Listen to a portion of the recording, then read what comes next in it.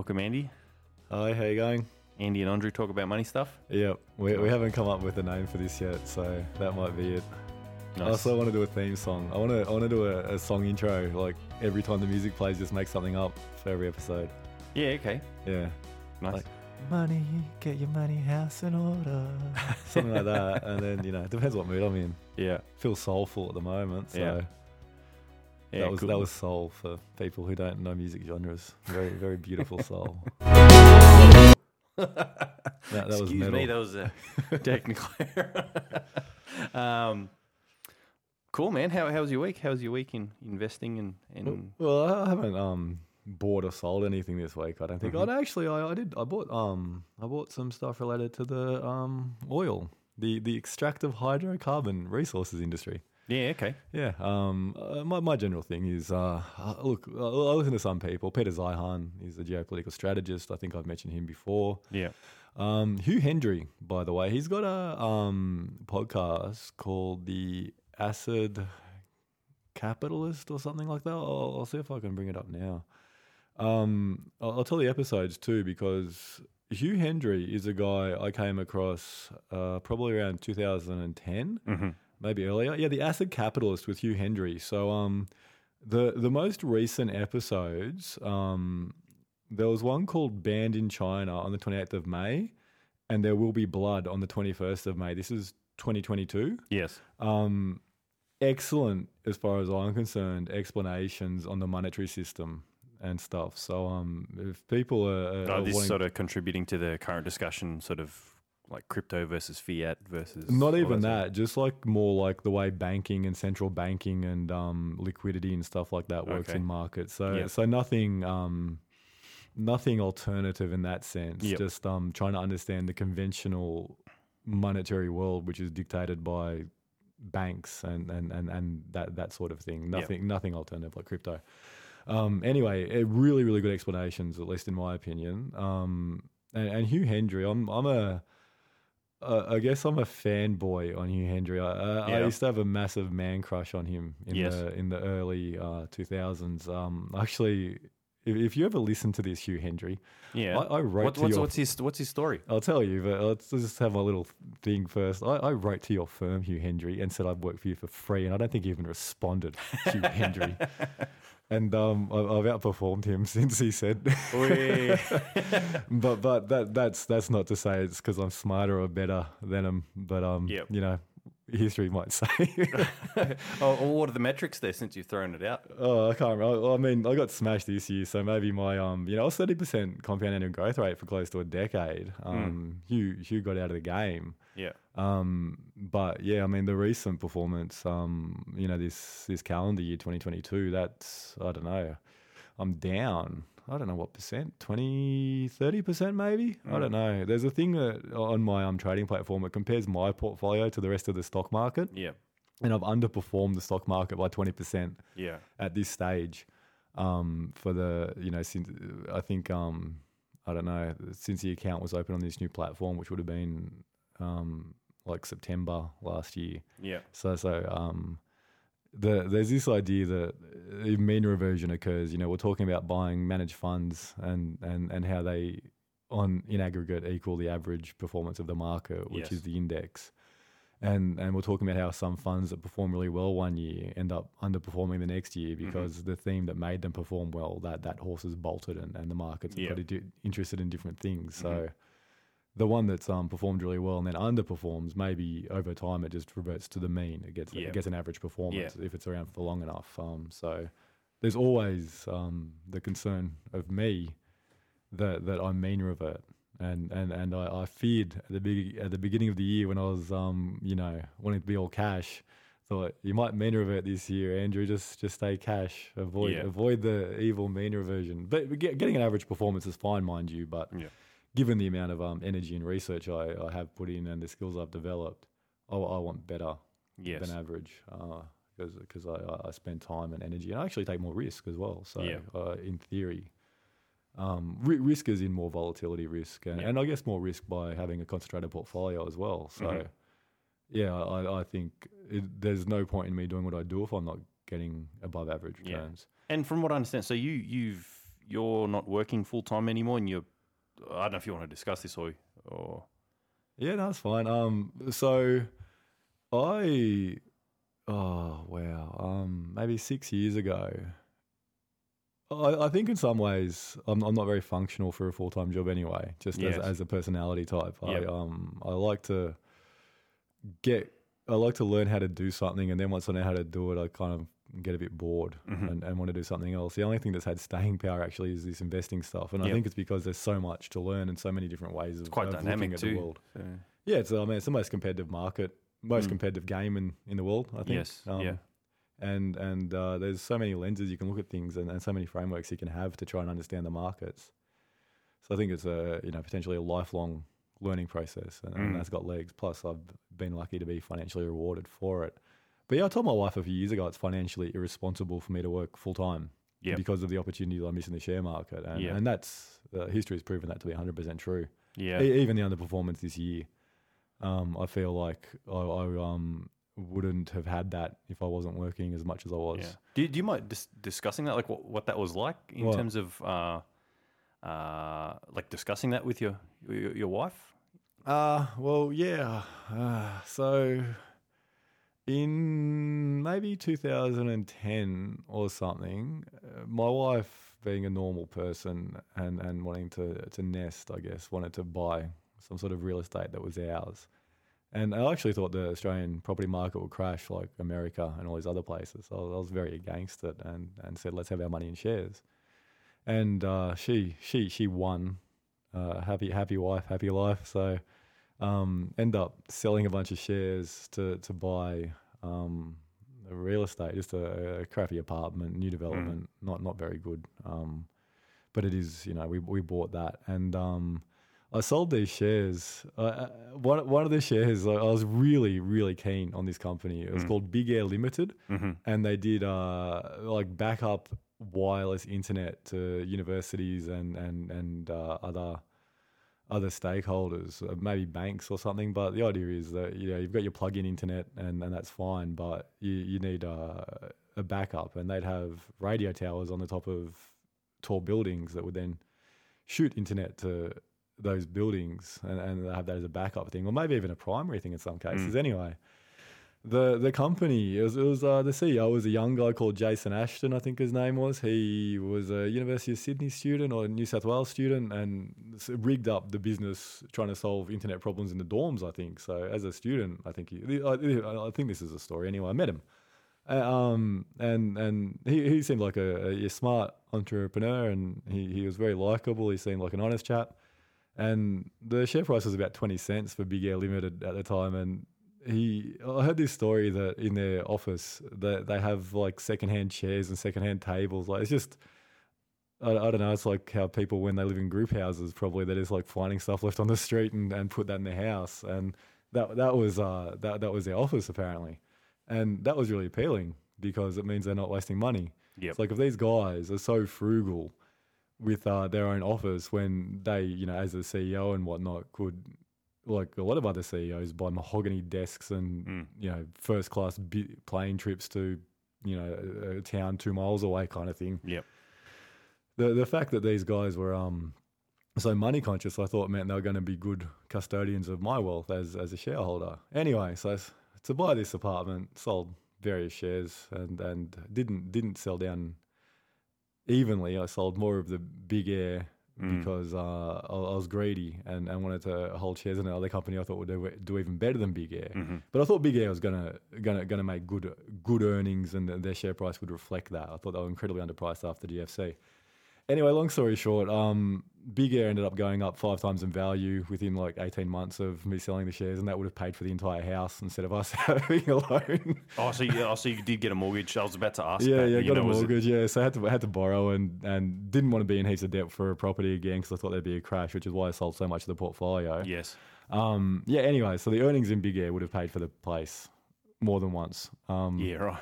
And I pointed this out to my wife probably far too many times for a healthy relationship when it first happened, and said, that's because you insisted we buy an apartment. Brave. And yeah, this is the consequences. I tried to explain to you that there's always opportunity costs, blah, blah, blah. At the same time, understand where you're coming from, but it's a problem for me because I have to continue working in a job I'm not so keen to work in instead of doing the shares. And had we had this money, I could have done the shares full time, which would have been my dream job for myself. Anyway, so we had a bit of a talk about that, and there was some negative, like, sad emotions or whatever. Yeah. And then she said, "Well, why don't you just handle the money stuff from now?" Yeah, okay. that might be the simplest thing. So in terms of me not working full time, that's not so difficult. She trusts me to make a correct decision around the finances, and accepts that's a correct decision. And you guys have always had like pretty good, like, sort of relationship in terms of being able to discuss that sort of stuff. Oh, I don't know. I think I say things to her, and then she says I never said that. And I think even with like communication in general, I think for two people who like each other as much as we do, we have some gaps in our communication. I don't know. Like I find her one of the more difficult people to communicate with, which is amazing because we obviously deeply love each other. But it's very strange. Yeah. So I can communicate with people I don't like quite well and be quite clear with each other, but it seems like there's always a lack of clarity in our communication. Yeah. Anyway, it is what it is. Yeah. As long as what do they say? I was at a wedding, and one of the people who spoke at the wedding said, "Don't ever go to bed on an argument or something." So don't go to bed in a huff and wake up the next day. You resolve it before you go to sleep. Yeah. And I think we do that, so that's fine. Yeah, cool. Yeah. That's not marriage counselling. We haven't done. I should probably go to some. This is not advice or counselling. Cool, man. I saw you had some notes jotted down there for discussion today. Oh yeah. Did I sidetrack you from something? No, that's all right. You're asking how my portfolio went, and then I was talking about Big Air. What else? You probably did sidetrack me. We'll have to replay it. Look, I mean, you've probably got a list of stuff you want to talk about, but I guess I've just been weighing up, in particular, because I'll be buying into a business at the end of the month, and this is the business that you've mentioned previously for which you have a loan, and we're talking about paying back the loan versus investing in the stock market. And I made the comment that if you're paying 8.75% interest and you're paying that loan off, you're getting a guaranteed 8.75% return. Yeah. So I just went away and crunch some figures and really confirmed that. I think that's probably been my main bit of research over the week. I haven't really been reading the news. I've sort of been scoping that out, and also scoping out superannuation as well. So salary sacrifice and logistics of that. And I found out that because I have some insurances that come out of my superannuation. In particular, there's income protection that I pay. I don't know, it's like $5 or $6 a week for, but tax deductible. My managing director told me. Yeah, so income protection, as far as I know, ask your accountant, is tax deductible if you do it outside of super. Oh, okay. And inside of super, I guess it's in this tax advantaged environment anyway. Oh, okay. It's not uncommon for financial advisors to have their clients with income protection outside of superannuation, and then the disability, total and permanent disability, and life insurance inside superannuation. Yeah. So with the income protection, why not inside? There's things called conditions of release. You can only get money out of superannuation if you meet a condition of release. The most common condition of release is ceasing employment after a retirement age, 60 or whatever it is now. There could be cases where someone is eligible to be paid income protection insurance, and the insurance pays, but the super fund can't actually release the money to you. Really? So there's the potential for that if it doesn't meet the condition of release. Some income protection insurances that were legacy income protection insurances, I think the government says, I think it's treated differently. Legacy income protection insurance things where maybe it's easier to get past the condition of release. But the thing is, if someone's in a situation where they need income protection insurance, they might not be in a position where they want to be dealing with getting the money out of super. You have to ask your own super funds about that and the conditions of release. It might be on a case-by-case basis. But yeah, it's as far as I know, it's tax deductible because it's ensuring your income effectively. Yes. It's a cost Yeah. of doing business in some senses as Yes. an income earner, and, Yeah. and that makes it tax deductible. But check that with your accountant. I haven't really paid attention to that sort of stuff for a couple of years. Yeah. Yeah. Yeah. So I guess that's the main thing. Just other than that, just hoarding cash. Yeah. That's been my week pretty much. Yeah. Well, I was talking about how I bought these extractive hydrocarbon resource oil. I bought into oil stocks. I bought into a bunch of them. So it's like an index for oil, Yes. I guess. So I bought into that because I think that the Russia thing is probably going to play out for a while. And in what sense? I think it's going to be a prolonged war. Yes. And I think there's going to be more polarization between the West as a ideological concept and in some ways a geography Yes. and the non-West. Yeah, and because of the war, Russia's got a grip on the oil supply for Europe. Well, I think Or that energy it's actually supply in general. gas, mostly Yeah. gas. They pipe into Europe. Yes. But so and Hugh Hendry talks about this as well as other people. I think Luke Groman is another guy, Groeman. He's worth listening to. But the basic idea is that if someone's going to make investments, if an entity is going to make investments, they want a marketplace that's predictable, right? Yes. If there's unpredictability, that's an impediment to investment decisions. So we have a geopolitical uncertainty with Russia, and we have financial uncertainty with the apparent consequences of central banks raising interest rates, and there's also political uncertainty around hydrocarbons as a fuel source. You know, lots of businesses are trying to get away from all these carbon emitting things. So there's a big question. What's in and apparently the US government now and other governments might even be talking about taking bigger taxes on the oil companies because they're making, according to the government, excess profits because of the Russia situation. So the idea is that oil prices are high because of Russia, whether that's true or not. But anyway, the governments, some governments are now saying that they should tax the oil companies more because they're making more profits because the oil price is high, which I think is very problematic when it comes to a free market and businesses making decisions and then the government seeming to change the rules halfway through. Well, it's kind of like removing the incentive to succeed. Yeah. And But you're removing the incentive exactly. So you're an oil company. Everyone hates you because you're killing the environment. And on top of that, the government's saying, okay, we're going to tax you more. Are you, as an oil company, thinking this is a really good environment to do more exploration and well development? Probably not. Yeah. You know, it's probably a disincentive to do exploration and well development. So, and who, I don't think we're going to go to a battery type thing. I think it's very ambitious, let's say that. And there's lots of research to show that energy usage doesn't actually go down, apparently. Yeah. So, in the 1800s, 1700s, whatever it was, people used to burn poo and extract heat from that. That was a form of energy. And there was a certain amount of this that was burnt and used for energy. Apparently that hasn't gone down. It's just flat. You have Africa and parts of Asia and probably South America that still use that. Requirements globally seem to go up all the time. So they say that we're not actually going to reduce oil usage at all. We just won't increase it as much. Yes. And when we need more energy, we might get it from other sources, hopefully renewable sources that are good for the environment.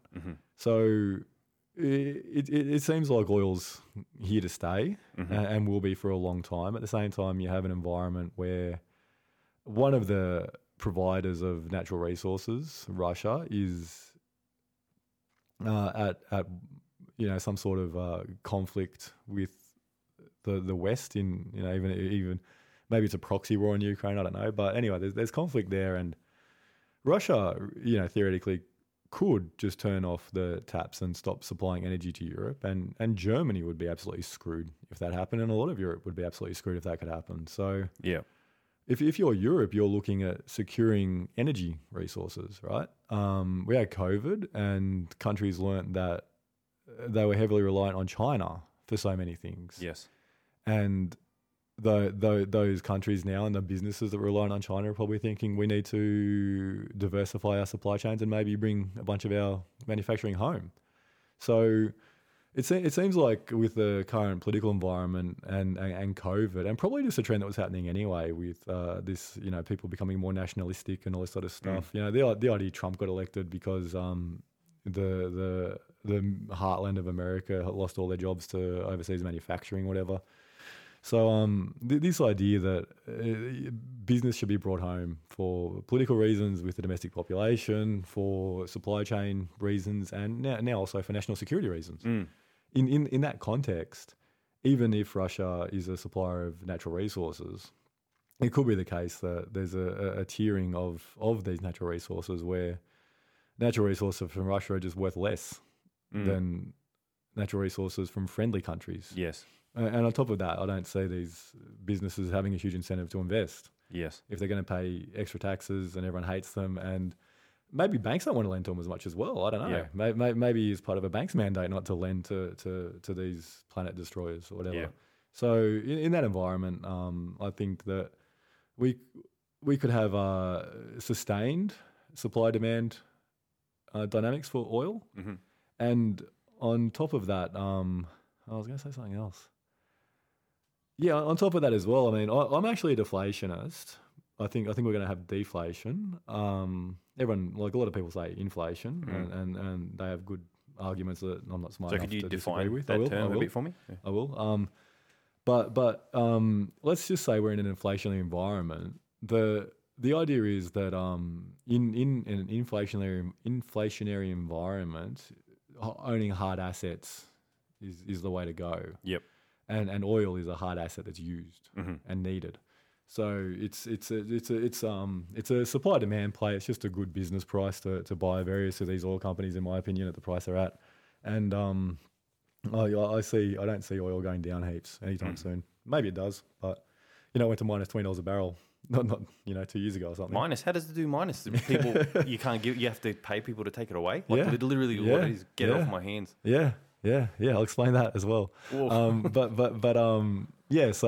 that context, I bought some oil stuff. I already had some. What did you get paid to take it?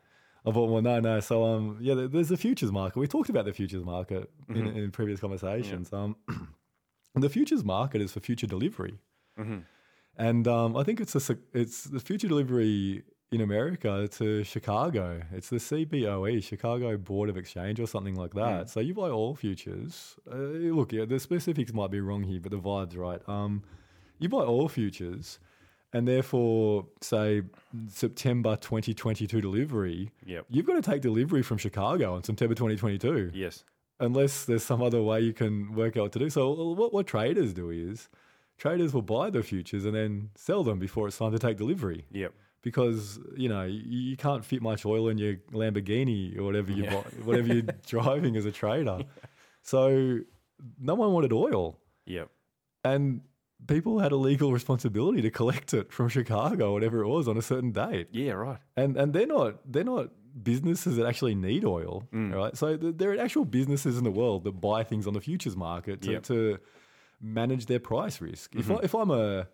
If I'm say I make Wheat Bix, right? I'm that company Wheat Bix, and Wheat Bix it's a breakfast cereal with wheat in it.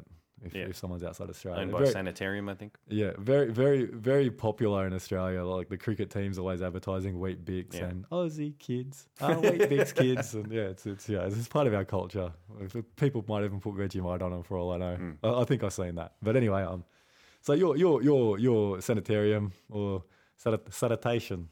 Thought you were going sanitation. It's Scarface. Oh. I don't know. You remember that scene where Tony's telling Manny to try and get him out of the prison thing they're in when they migrate to America? And he's like, I told him what you told me to tell him. I'm in sanitation. He's like, I told you to say you're in a sanitarium. Oh, right. You should have said you're a horse. They would have believed you or something like that. Yes, that's going back to anyway, I do really good Scarface impressions.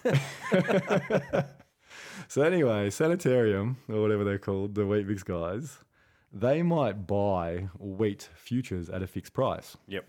They might buy it, for the next 3 years. Mm-hmm. Delivery each month for the next 3 years. Now they've locked in the cost of their major input. Mm-hmm. Well, maybe not their major input, but wheat bix is wheat, right? Yep. Obviously, the property, plant, and equipment is an input too, but they've locked that price in, Yep. right? And that they do that through the futures market, or they can do it through contracts independently with farmers and stuff like that. So the futures market for these commodities is because there's an actual real life demand for commodities at a certain price, and that gives people business planning capacity. Mm-hmm. But then you get Wall Street types and suit wearing people who have nothing to do with the manufacturing required for these commodities go into. They'll just speculate on the price of oil. Yeah. Or wheat or these other commodities. And that's an aspect of the futures market. And if you speculate on these things for delivery and no one wants them, then you got to take delivery. And if you can't take delivery, you end up paying, as it turns out, someone to take delivery. And I think it went to minus $30 a barrel US or something. It was insane. Yeah. Like I looked at it and I had to, look at the screen again. It's like this isn't possible. Did that filter into like petrol prices at all? Nah, don't think so. No, they weren't paying you to fill up, mate. Yeah, okay. Imagine that. Yeah, that's another Getting paid to observation. fill up. That's another observation I've made during my week was my little Toyota Prius, which it usually costs $45 to $50 to fill up. It's about $60 to fill up. Oh, right. Yeah, so that's yeah. I love it how you dropped in that you're a Prius driver after I said I bought oil. That's really good virtue signaling there. Nothing about virtue signaling. No, I just just like that it's messing with cheap to run. Yeah, cheap to run. Yeah, I was just joking about the virtue signaling, but anyway, so with the so I've explained the future delivery and how oil went negative. What was the other thing I had to explain? Deflation and inflation, right? Yeah. So what was his name? Chicago School of Economics, really smart guy. Explains things really well. I can't remember his name. He's really famous. Famous for that sort of stuff. Yep. He said that Milton Friedman, I think it was Milton Friedman who said it, that inflation is always a monetary phenomenon. Yep. Right? And I guess, what does that mean? So, and what is inflation? Inflation is something to do with money. You have an economy, I'm not sure if I've explained this to you before, Andre, as an idea, but you have an economy with $100 and 100 cans of Coke in the economy, and wealth is pretty evenly distributed or whatever, and as everything's functioning. In very simple terms, a can of Coke costs $1, right? Overnight, another $100 is dropped into that economy. So now there's $200 in the economy, but there's still only 100 cans of Coke in the economy. In theory, each can of Coke should now be $2. Mm-hmm. Yeah? Yep. That's inflation. Yep. There's more money, finite amount of goods or fixed amount of goods, therefore the amount of money per good increases, the amount of cost to buy goods increases. So again, an economy with $100, 100 cans of Coke, can of Coke's $1. All of a sudden you put extra money into the economy and there's $200 now, still only 100 cans of Coke, it's $2 a can of Coke. Okay. Do you ever get like production inflation? I don't know if that's like, you know what I mean? It's like you get more cans of Coke and less money. Well, I guess that'd be deflation. It takes time. Yeah. So I mean, in this scenario, maybe the extra money means the Coke factory decides to make more cans of Coke for the economy. Yep. But that doesn't happen overnight anyway. Yes. Right. And in fact, let's go with that. So the extra $100 is dropped in the economy now. There's $200 in the economy, and another $100 the next day is dropped in the economy. So now there's $300 in the economy, and cans of Coke are $3 a can, right? And that's the economy. And people get super excited thinking, wow, this is happening every day, and the cans of Coke are skyrocketing. So all these ads on TV, invest in Coca-Cola factories, invest in Coke. It's going to the moon and all this sort of stuff. So the capacity to make Coke in the economy goes from 100 cans of Coke to 10,000 cans of Coke. But all of a sudden the money stops getting dropped in overnight. And then what you have is all this overcapacity because people expected the monetary conditions to continue for a very long time, but they didn't. And then all this manufacturing or the factories in Coke that now have us swimming in Coke is malinvestment. Yep. And you probably get a recession after. And all these people who got super excited because they got jobs at the Coke factory and whatever, and then went and bought furniture on loan. You know, they borrowed money to buy furniture and all that sort of stuff. The furniture shop guy was doing well, so he takes his wife on a holiday. All that sort of stuff just ceases and explodes because all this malinvestment ends up being proven to be malinvestment, and a lot of expenses that were based on this sense of wealth and the continuance of wealth, all of a sudden, you know, so it's all just money wasted. So that's I guess the consequences of some of these monetary phenomena when people expect conditions to continue forever, or you know, maybe just out into the future. So deflation would be you've got 100 cans of Coke in the economy, $100 in the economy, $1 for a can of Coke. And for some reason, I don't know, my mattress catches a light and the $50 that was under my mattress, because I'm part of the 1% in this fantasy scenario, the $50 is burnt anyway. Now there's only $50 in the economy. Yep. And a can of Coke, instead of being $1, is now $2 a can of Coke. The money... No, sorry, I'm not explaining that very well.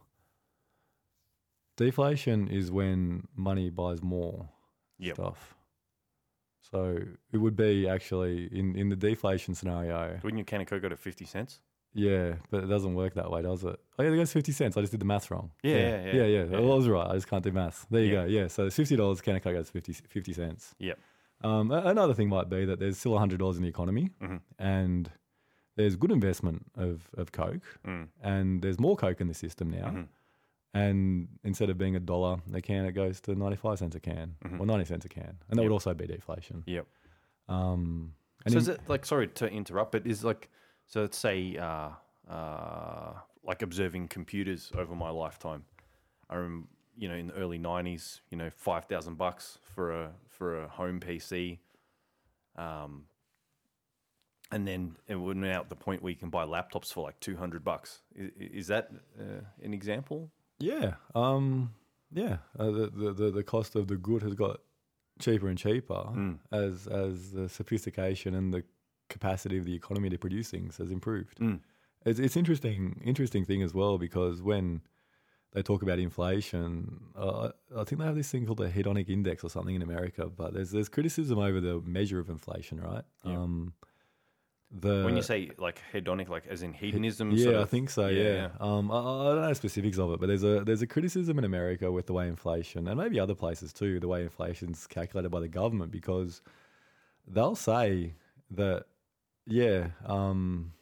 maybe prices are going up, but we've got to factor in that the computer that you paid $2,000 for this year would have been a $4,000 computer 3 years ago. Yes. So in fact, prices are going down. And someone's like, well, my vegetable prices are going up, my rent prices are going up. You're saying that we don't have inflation because my car this year is slightly better, or the cars manufactured this year is slightly better than previous years. The computers manufactured this year are slightly better than previous years. So the calculation is saying that the improvements actually equal the price. Improvement in a product, the price being even, is in some ways the price going down. Well, I agree with that for sure. I mean, you like let's say a Toyota Corolla, for example. I've observed the price over about 10 years hasn't changed that much, but the amount of stuff you get packed into it, the technology, the reversing sensors, the your cameras, the integration with your smartphone, all that sort of stuff. It's not like it's the car's doubled or tripled in price. It's pretty much pretty similar. So you're getting more for the same dollar. Yeah. $1 has more purchasing power in that vehicle. That's deflation. Yeah. The other side of it is house prices are going up heaps in a lot of places. Rent, food, all these other inputs, education, all these things. So a lot of people will say we've got lots of it in America. I'm not in America, but people will say in America there's rampant inflation. Yes. And then the people who do the calculating for the government will say, well, actually, you get a lot more in your Corolla. Things aren't that crazy. Yeah. There's different arguments on that. Some people say it's just fudging the numbers by the government. Other people say, no, actually, that's fair enough. Yeah. I came across a guy, Phil Town, was talking that I'm not sure the theory behind it, but he reckons the way that the government calculates and displays inflation is not correct, and it's actually like really underestimated. So, because they're quoting like it was like 7 or 8% at the moment, he reckons it's like the true factor's close to like 15%. Yeah, it could be. I mean, or your computer device is actually a lot better, and that counts as deflation. Yep. I guess it depends. Yeah. I'm not saying Philtown's wrong. A lot of people say that. It's like, well, just look at your everyday expenses. If you're saving less, or you can't save and getting into debt to buy the same stuff, yes, clearly the purchasing power of money has gone down. You know, maybe inflation. I actually I'm of the I think if anything we'll have deflation. So the central banks, who are supposed to be the baddies.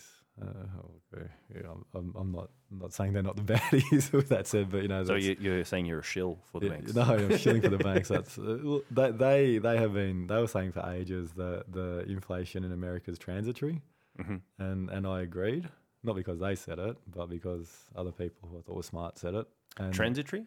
Yeah, it's not going to happen forever. It's so the idea is you had COVID, the government put lots of money in the hands of the population. They spent it on physical things, you know, objects, and the price of those objects went up because there wasn't a whole bunch of objects in the system because the factories that produce those objects were shut down because of COVID. So the supply was ceased and demand went up because people had this money that they were willing to spend on these things. And the idea was that the money they've been given will disappear as they buy things, and the manufacturing capacity will increase as things unwind from COVID.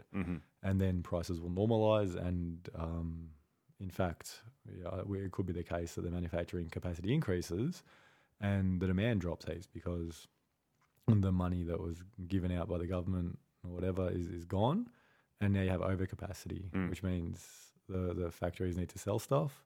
And prices go down, and you have deflation in price from that. Okay. That someone might say, well, you said inflation is a monetary phenomenon, and where's the money behind that? I could talk about that. A bit of a rant. That's cool, man. Yeah. Okay. So that's anyway. In very high level. Why I think we could have deflation. Yes. Because the capacity will come back into the market and the demand won't be there. Yeah. As a monetary phenomenon, I talked before about this Jeff Snyder and the Alhambra Partners or whatever, where I think he works and he writes. Jeff Snyder was talking about the idea that there's this a banking system that is outside of the central banks.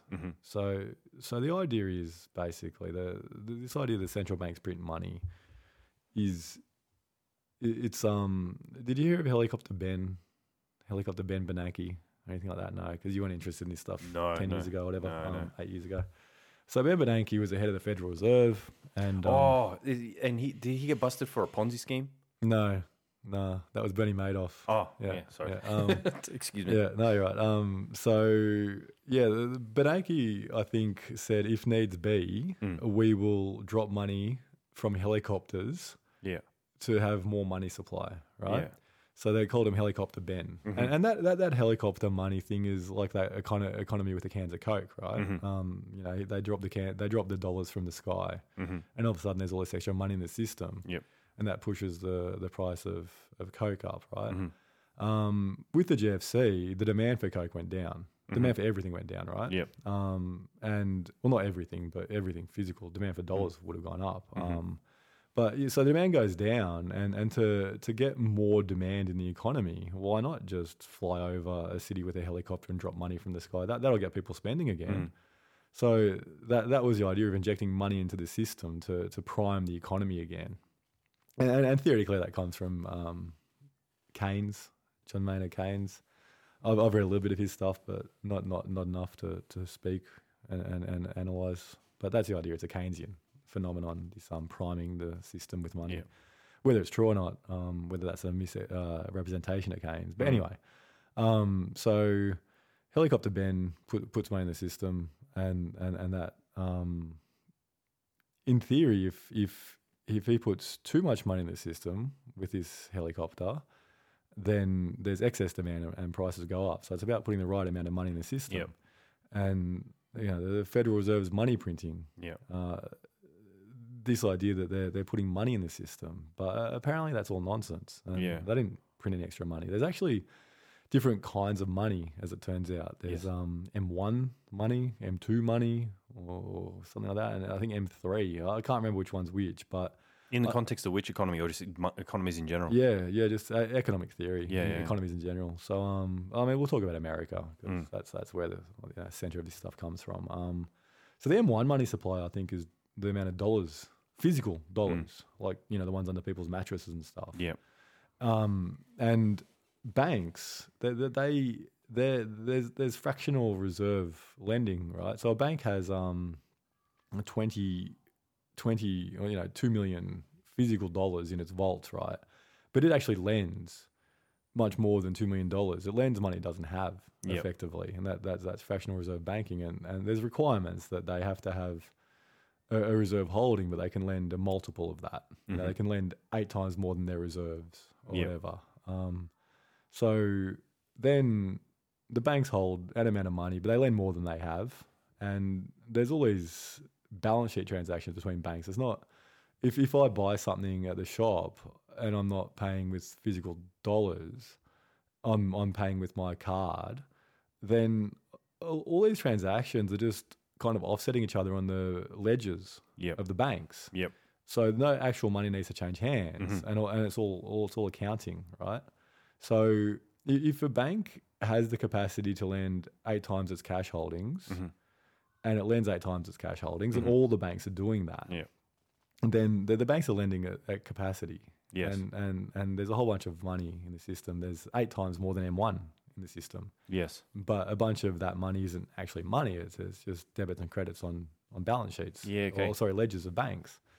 So I can assume that there's for all the numbers that are in my bank account at the moment, there's not dollar for dollar some paper floating around. Yeah, that's right. So if everyone in Australia got their bank accounts together, there's probably not that many dollars in Australia. Yeah, okay. So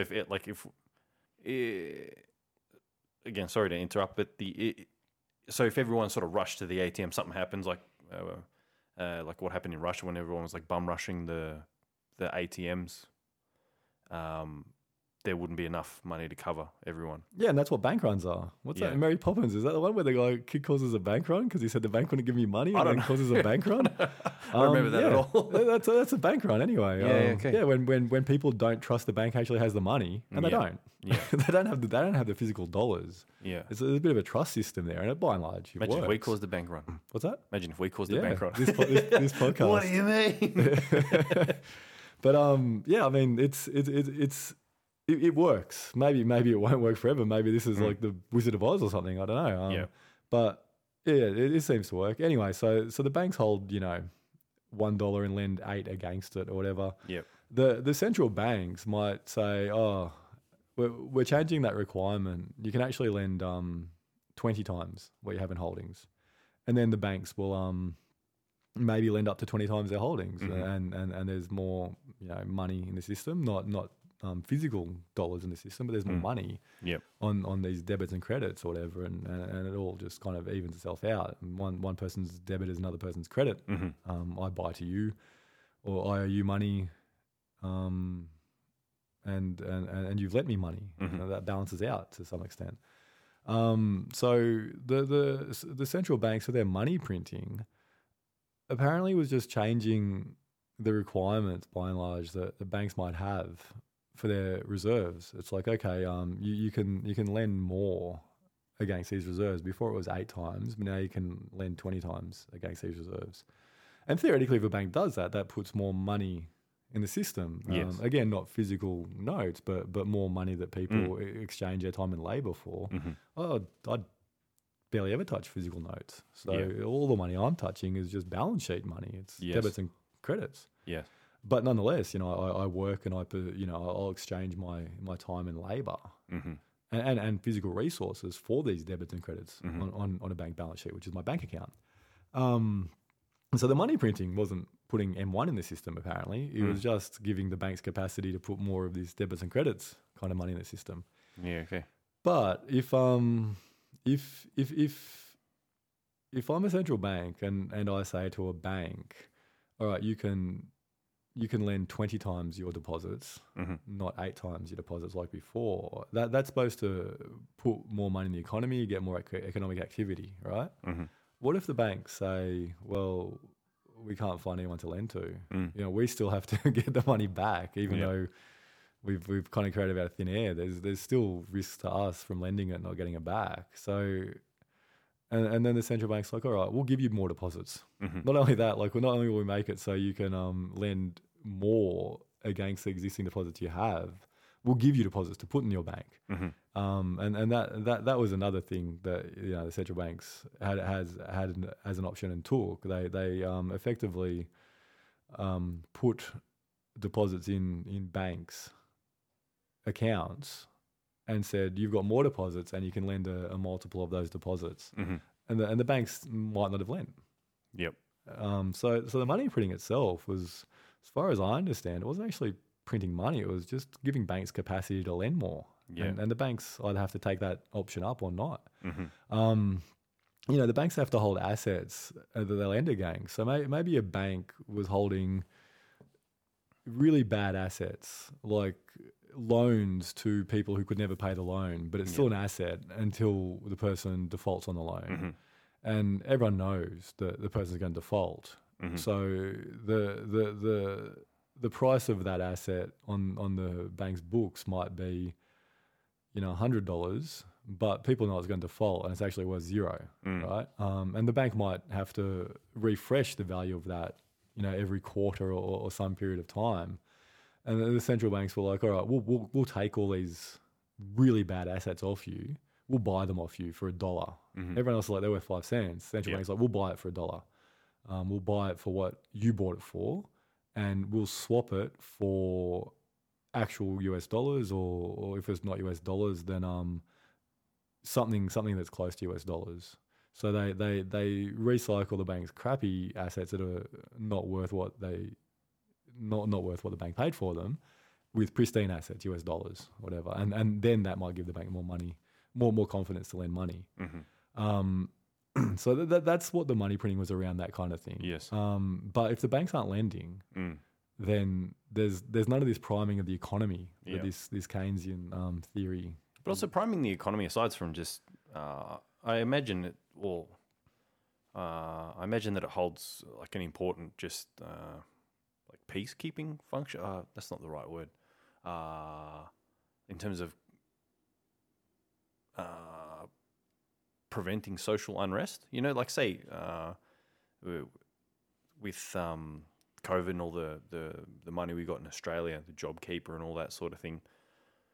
Like if you had people locked up in their house with no possibility for money or buying anything, I'd imagine people would just run amok, start looting and things like that. Yeah, well, I mean, okay, let's assume that people don't run amok and go looting. Let's assume that they're like someone who stole bread to feed their starving family, right? Yes. So they're not out of control. They're just doing the minimum crime, I guess you'd say, to get a result that's needed, right? Yes. The bread for the family.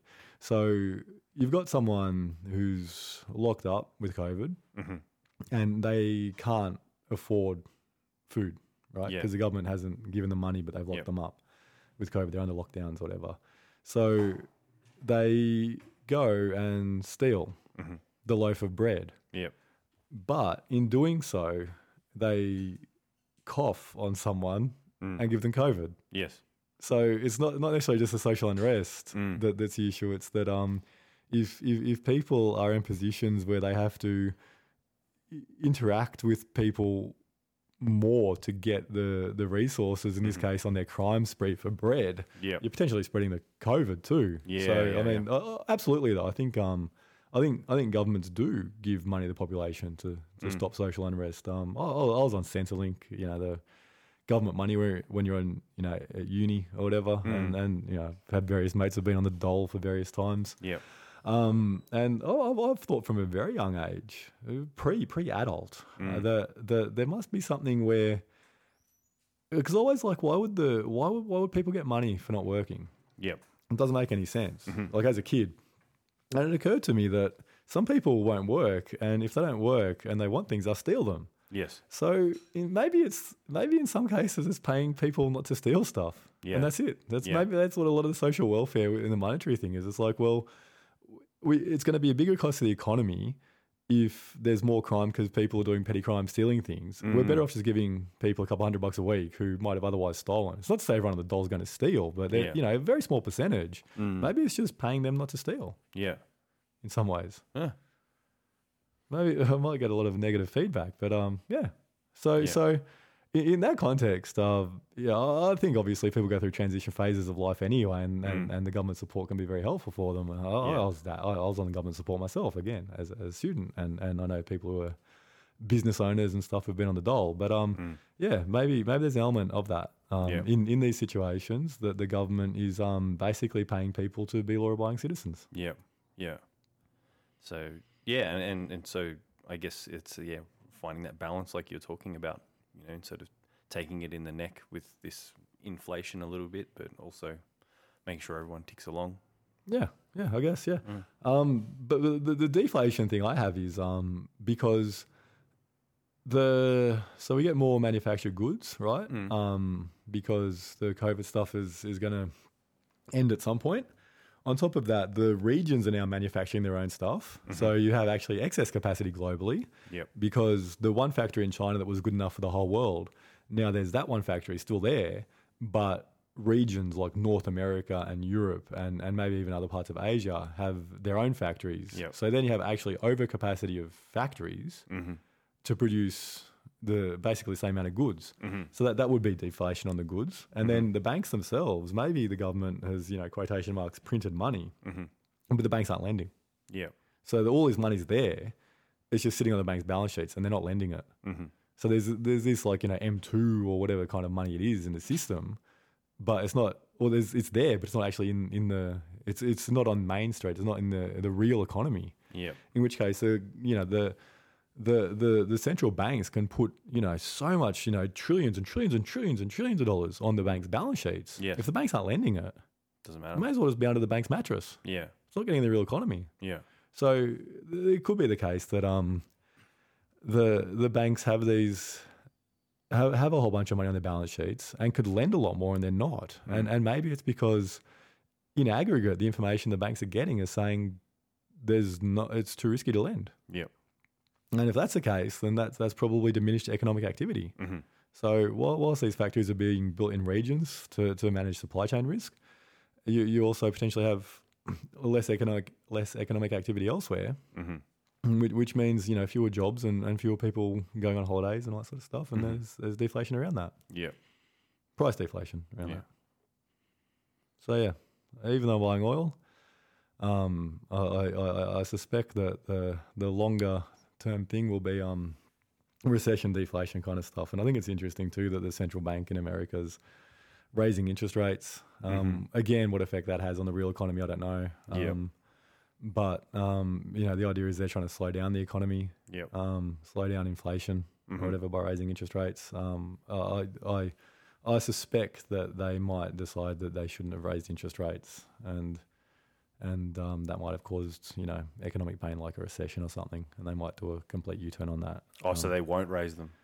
Look, they've already raised them. Yeah. But my suspicion, if I'm right about the deflation argument, that banks aren't lending. Apparently, banks aren't lending. This is coming from Jeff Snyder and stuff. I think that's what he's saying.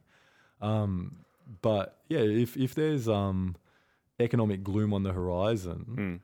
But the central banks, like the Federal Reserve's looking in the rearview mirror saying prices are going up. Yep. Over the horizon, maybe prices aren't. Maybe prices are going down because of the excess supply, lack of demand because there hasn't been these government handouts to the population because of COVID. So it might be a thing where we end up with oversupply and deflation of prices. Yep. In which case, why is the central bank raising interest rates? Yep. And maybe they're like, oh, we better lower them again. Yeah. It's hard to say. So I've been in it a while yet. I'm fully invested in my long-term, like my super's fully invested basically because it's a long-term hold and I'm terrible at timing markets. But my brain says we're having deflation and probably a recession. Yes. But at the same time, I don't want to be out of the markets and it's a long hold. And I'm pretty bad at predicting these things. Yeah, okay. Yeah, right. Well, maybe we'll move on to those points you were talking about there that you've got listed there. Sorry. Yeah, you can read them. All right. So we've got Sonos and the markets. So entry and exit. Yep. So hit me. It's I bought Sonos speakers. So Sonos make these wireless speakers. I bought some like 10 years ago or 8 years ago, and Sonos went from one system, the S1 app or whatever, their platform for doing all this wireless stuff, to the S2 app. And I've been resisting upgrading all my Sonos stuff for ages. But eventually I was like, I'll just upgrade everything because I don't want to have to deal with two different apps, the S1 app and the S2 app. So the idea was to buy new Sonos stuff, put everything on the S2 app, and my old speakers, which are Sonos Play 5 Gen 1s, to sell them and be done with them. And I bought them for like $600 each, and I'll be lucky to get. I thought I'd get $250 each for them, but the market's saying less than $200.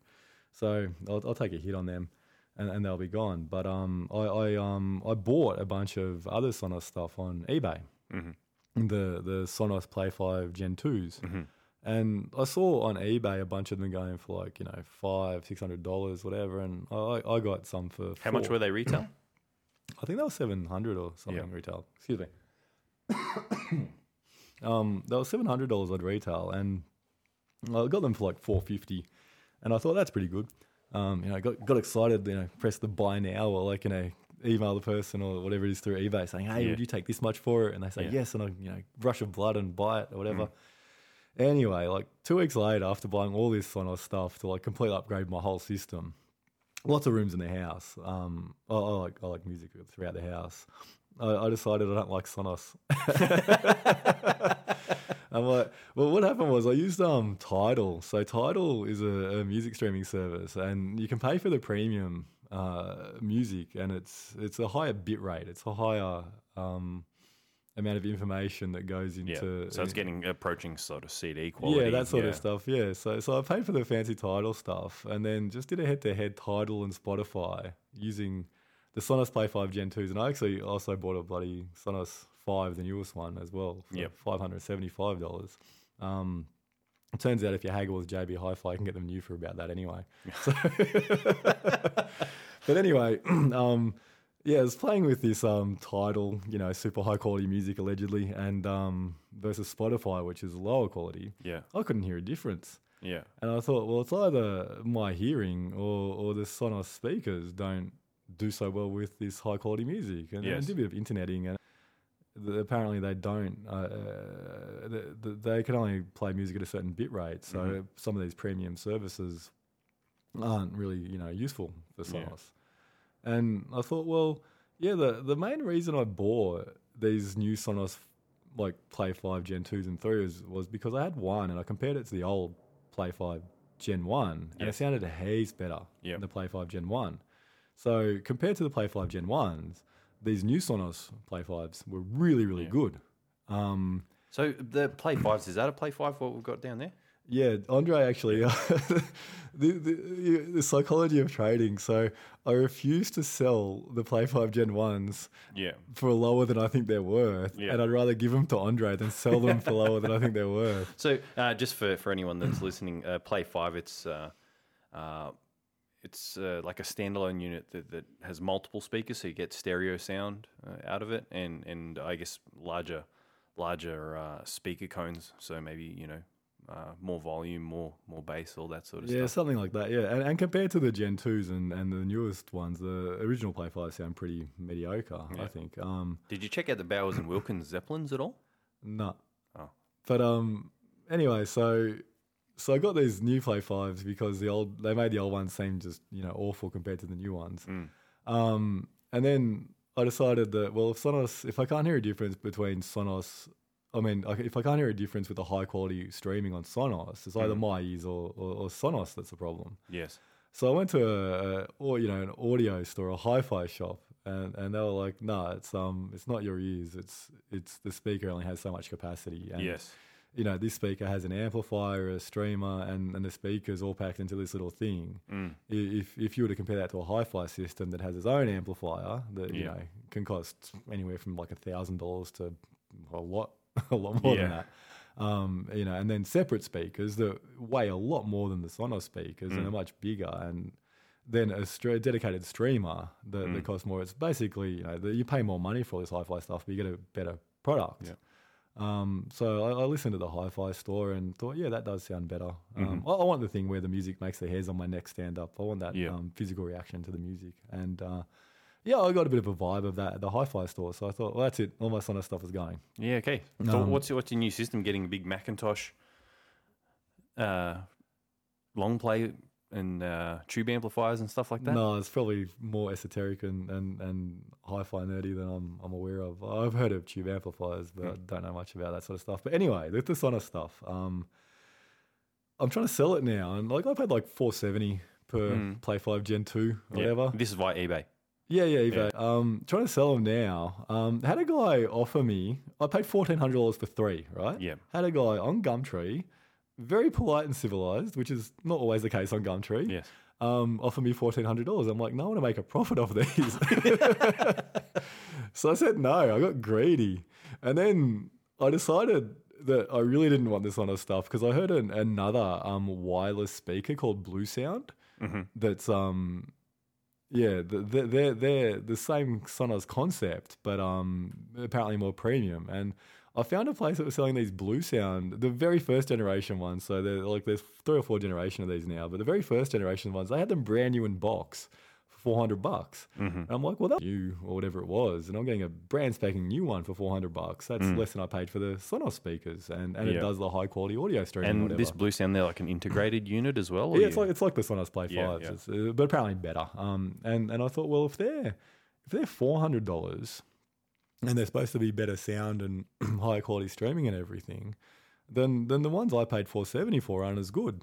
So the cheaper one's better. That was my thinking. So then, even though I paid $470 for them, they became worth less in my eyes.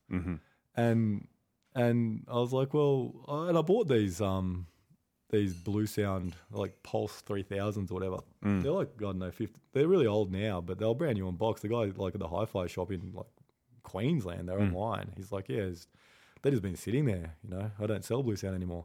So I bought them. Want to offload these Sonos speakers and put them on Gumtree, put them on my wife's Facebook Marketplace, and just get all these ridiculous offers or whatever. So I found that it's a lot easier to buy Sonos speakers than it is to sell Sonos speakers. Yep. And even though on eBay some of these speakers are selling for like $600, I'm struggling to sell one for $450 or $500. So that's eBay's the market, right? To an extent, that's one of the marketplaces. The ASX, the Australian Stock Exchange, is a market. So in the market, I've put these up for sale, and I've had like, I don't know, 60 views, right? So my marketplace I'm selling in has 60 views. BHP as a stock probably trades millions and millions of shares a day, right? How many Sonoses are getting sold on eBay a day? Maybe there's only 2 or 3 sold a week. It's a very thinly traded speaker on eBay. So maybe because I've seen some for sale at 600, but I'm struggling to sell mine at 450.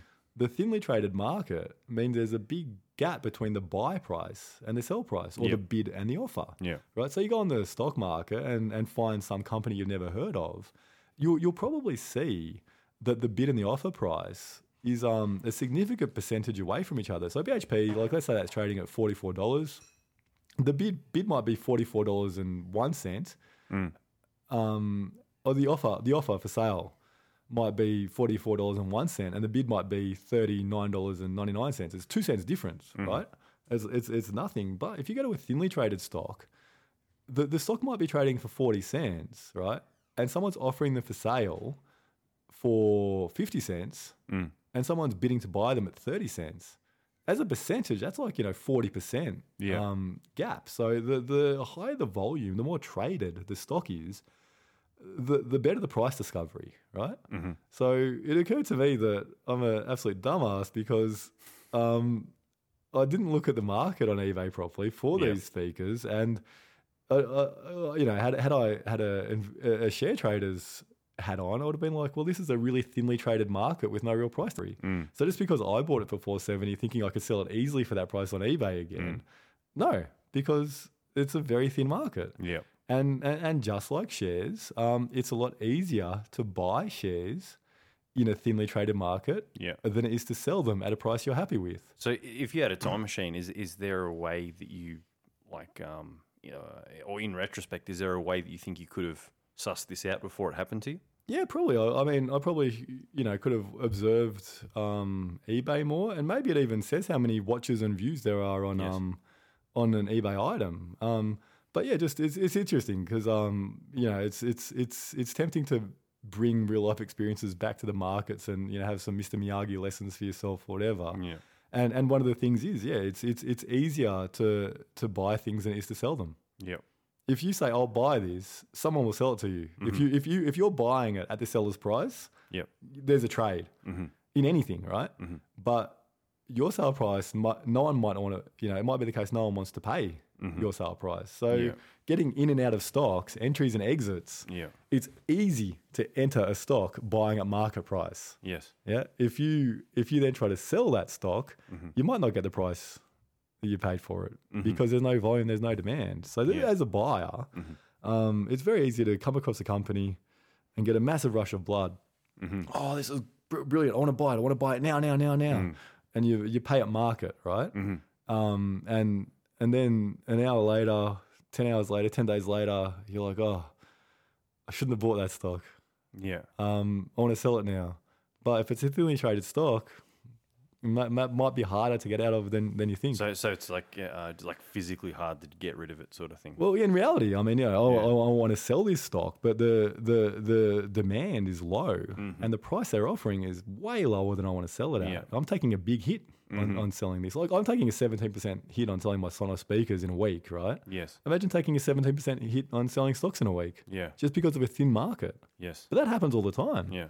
For people out there looking at entering and exiting stocks, look at the actual volume of shares traded a day versus its market cap. So if it's a market cap of $100 million and $10,000 worth of shares is traded a day, that's a really low turnover. That's like ages until all the stocks change hands. BHP, maybe they got like 2 or 3% of their shares traded a day, which means every 100 days. Every 30 days. So it's like a complete turnover. Yeah. So that's the Sonos thing just made me think about various parallels in the stock market. You buy thinly traded things. It's hard to get in and out, and small markets are harder. Yep. And who wins in the small market? The patient person. Not the person jumping in. I want these Sonos speakers now. Buy. Yeah. I hate these Sonos speakers. Sell. I'm the biggest clown. As lucky I don't do that in the stock market. I'm losing $300 on the Sonos speakers maybe. But what if I do that with $50,000 in the stock market? So 17%. I get smashed. That's $8,000, $8,500. So is this something you experienced early on with investing? Yeah. Yeah, in me trying to buy my value investing or whatever, often it's stocks that are overlooked, and often overlooked stocks are thinly traded stocks. Yes, and I get really excited. Oh, I've done my research. This is great. I'm really bad at timing the market. I'll just buy it now. The market price is this. I'll buy at market price, and then. I might decide later, shouldn't have bought at market price. Or actually, if I'm using a platform like ComSec, I buy at market, right? And what that does is, I think on ComSec and other trading platforms, I buy 10,000 shares at market, and there's 1,000 shares for sale at 60 cents, 1,000 shares for sale at 61 cents, 1,000 at 62, and so on and so on. If I buy at market, I'm wiping that line at 60 cents for 1,000. Then I'm buying at 61 cents. Then I'm buying at 62 cents, all the way up to 70 cents. So I'm looking at the share price at 60 cents. I bought it at market. It's thinly traded. I end up paying 70 cents a share for the final shares. And my average price is 65. So Yeah, wow. the price just jumps because I'm wiping all these lines. What's worse is, imagine while I say I'm buying a market, someone else does massive line wipes, and I'm all of a sudden buying a market, and the market price is 75 cents. I've massively overpaid. And on top of that, I can see it happening while the trades are going through. So I go to cancel the trade. You can't cancel trades at market. And that happened to me in my early days. Yeah, okay. You hear an announcement happens at 9:50 and you get super excited. So you buy the share at market and lines just get wiped and you end up paying 20 or 30% more. Not that much more, but you end up paying, a significant percentage more than you want to pay than your target price. So, if someone's buying on the stock market at limit, I'm willing to pay up to 60 cents a share and no more. At market, you might end up paying 70 cents because you said I'll pay at any price. Yeah, okay. And selling at market, same thing. All of a sudden you might, you value it at 60 cents, but the market's saying 40. There's a couple for sale. Or there's a couple of buyers at 60 cents. So you're like, all right, I sell at market. You wipe that line at 60 cents, the next line's at 40 cents. You said you want to sell at market. Yeah. So they'll sell at market. Can't cancel the order. Yeah. Some of the brokerage platforms, well, I think it's more common these days. They actually not suspend, they slow down the trades. So you can't just have this massive price drop. Yes. Because they want an orderly market. Yeah, okay. But it's still challenging to get out at market. So it's if you're buying and selling shares, unless you're desperate to get out, set a limit. I'm willing to sell at this price. I'm willing to buy at this price. Yep. But at market on thinly traded things, you can hurt yourself financially. It's a lesson I learned in my first probably few months. Don't buy at market. Yeah, okay. It's an expensive lesson to learn. Yeah. So how long do you reckon it took you to achieve basic competence? Yeah. Like, was there a point where you're like, I get it? Well, I was a gold bug initially, but once I got into value investing, I got it. Yeah. In terms of gold bug, just like buy gold because it's going to go up. Buy gold stocks, whatever. The sky's falling. Gold's the best thing to have when the sky's falling. This is, what I told myself ages ago. During and the there's like physical or ETFs or something. Yeah, physical gold mines, whatever. Anything that's shiny, buy. This is post GFC. It was a really good time to be a gold bug. And there's economic theories that money has to be real. The only real money is gold. Fractional reserve banking is the worst thing in the world. All this sort of stuff. Everything's going to crash. The only thing that's going to be worth anything is gold. So that proved to be completely untrue. Yep. 14 years on. But anyway, I did well out of that as an introduction. But then I found myself not sleeping very much because I was just constantly looking at the gold price. I wake up and then go to the toilet. Oh, what's the gold price? And looking at bright lights when it's 2 a.m. doesn't help you go back to sleep. Yes. So I'd obsess over the gold price, and I thought that's to be a better way, and that's where I got into value investing. So value investing made sense logically. What was the gold price back then? I can't remember. Oh. Yeah, I don't know, man. Like maybe it was like 1,100 Australian an ounce. I don't know. I can't remember. But so I got into value investing, which theoretically made sense. But it's often a challenge balancing the theory of value investing with greed and fear and impatience, like with the Sonos speakers, that's impatience. And the greed being, you do your research and you think this company is really undervalued, so you want to buy heaps of it. And then the price is dropping and people are saying bad things about the company, then you're afraid you're going to lose all your money, so you end up selling it. And maybe a lot of it's just noise. But depending on how greedy and fearful you are, that will affect your buying and selling. And it's I think that's actually the biggest challenge as an investor once you've learned how to do your research and read financial statements and stuff, is managing the greed and fear. Yep. And that Rudyard Kipling song, If. That's my favorite poem on earth. Oh, there you go. Yes. He's crying right now. I'm actually like I literally I'm getting a picture of that framed up. Like I made a PDF and sending it there's online framing place. Anyways, there you go. Fantastic poem. If you haven't read it, do it. Yeah, it is a very good poem. And Andre's heard of it. So sorry everyone. Yeah, but that's if you can keep your head You know that thing? When all about you are losing theirs. Yeah, that's the markets a lot of time, isn't it? Yep. You know, the markets are crashing or whatever, and everyone's selling, and it's like, I've done my research. I can keep my head. Yeah. But, you know, maybe you can't do it all the time. Maybe for some stocks you can keep your head, but not other ones. Yeah. You know, and sometimes the market's right and you're wrong. Yeah. As well. That's when you got to, pick up your broken tools and keep going. Yeah, it's like some British politician was in Parliament or something, and someone said, "Oh, so you've just changed your mind completely on this?" And the person said, "Yes, sir. What do you do when you find more information?" Whatever. That's a good one. So I mean, yeah, maybe get more information, and it turns out the price was dropping because the market was right, and you missed something. You can't know everything. Yeah. So yeah, it's the greed and fear is really hard to manage, I think. Yeah. That's the biggest challenge. Once you've got the theories right and you can read financial statements and you can research, how do you manage your greed and fear? One is don't have leverage, obviously, and diversification, and by leverage, like borrowing money to invest. You know, having rules about how much of a percentage of your portfolio you're going to invest in a particular asset or asset class. Do you have any rough guidelines for that, or I don't. No, I should. This is one of my flaws. I should make rules, but I don't. Yeah. And it's problematic because I've been financially rewarded for deviating from what people should do. Like, let's say you're not supposed to have more than 10% in a stock. I've put 30% in stocks and been really well rewarded for that. Yeah. And yeah, it's tough. Yeah. It's maybe it's a bad thing to do. Other people say it's fine if you've done your research. Like theoretically, if you pick the best stock in the world, you should have all your money in it. Yeah. Except you don't know what outliers are. Yeah. You know, diversification is diversification. Yeah. You don't need 100 stocks. That just proves you haven't done your research properly on 20. Yeah. So there's a lot of theories that say 12 stocks in your portfolio. I was talking to my mate about this, that how Buffett and Munger don't like diversification, but they're like Berkshire Hathaway owns heaps of businesses.